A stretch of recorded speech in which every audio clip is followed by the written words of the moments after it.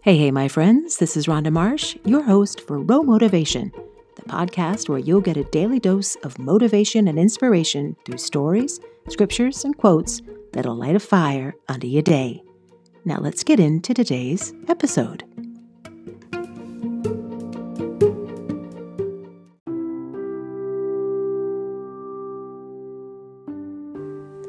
Hey, my friends, and a good Friday afternoon to you. This is going to be quick, and it's going to be pretty imperfect. It's not scripted, and I'm not in my soundproof room. In fact, if you're listening very carefully, you may just hear the sound of my laundry softly tumbling in the next room. And I don't care. I was just thinking about all of you and wanted to give you a little encouragement. I know it's been a really tough couple of days here in the U.S., and we're all still in the middle of our emotions. I've been scrolling a little through social media, right? Dangerous. And I've just seen the absolute chaos of feelings that people have allowed to tumble onto their pages. There is no right response, really. If you're angry, I understand. If you're scared, I understand. If you're confused and frustrated, oh yeah, do I understand. The fact that we can feel anything at all after this year we've all had is a pretty small miracle. Sometimes I feel numb. I'm not here to give any answers today because I definitely don't have any. In fact, the more I try to find answers, the more questions I uncover. There's only one thing that I am sure of, and it's that we are going to make it through this. We are going to be okay. And by okay, I do not mean sunshine, rainbows, and unicorns. By okay, I mean this will pass. Yes, there is so much uncertainty in every single day on this planet, it seems, but really, that's life, right? We may have felt secure and comfortable in 2019, but we certainly weren't in control. We can't control what happens in this life, and that is a fact. What we can control is how we react to the unpredictable and how we treat one another in the process.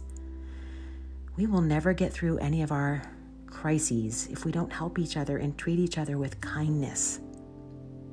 How we relate to our fellow human beings, whether we have much in common with them or not, is going to determine how 2021 ends up. If we treat each other with disdain and anger and hatred, we can expect more of the same. If we try to love one another in spite of our differences, it will make all the difference when life throws us curveballs like we saw this week. Anger and hatred destroy us from the inside out and never, ever, ever, ever bring resolution. As a Christian, I'm holding fast to the scripture that says, "Be anxious for nothing, but in everything by prayer and supplication with thanksgiving, let your requests be made known to God.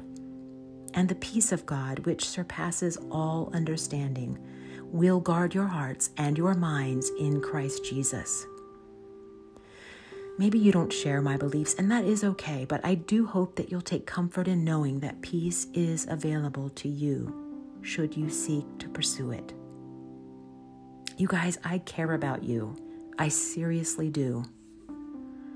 I pray that we as a collective will resolve to come together in spite of our differences, in spite of whether or not we were raised the same, look the same, share the same faith. We have to be kind to one another and help each other through these times. It is possible to love one another. I humbly suggest that you take some time to back away from social media or news outlets whose only mission is to stir you up, to capitalize on your fragile emotions and pull you into a narrative that isn't entirely based on truth. There is no side when it comes to these media outlets. It's a one-sided attempt to control you and derail your emotions. I have some more thoughts on that, so back in a moment.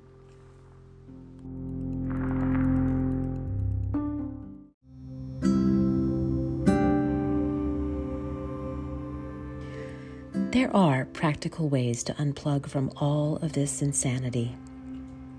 Call a friend and have a real conversation, voice to voice. Watch a funny movie or video. Create something.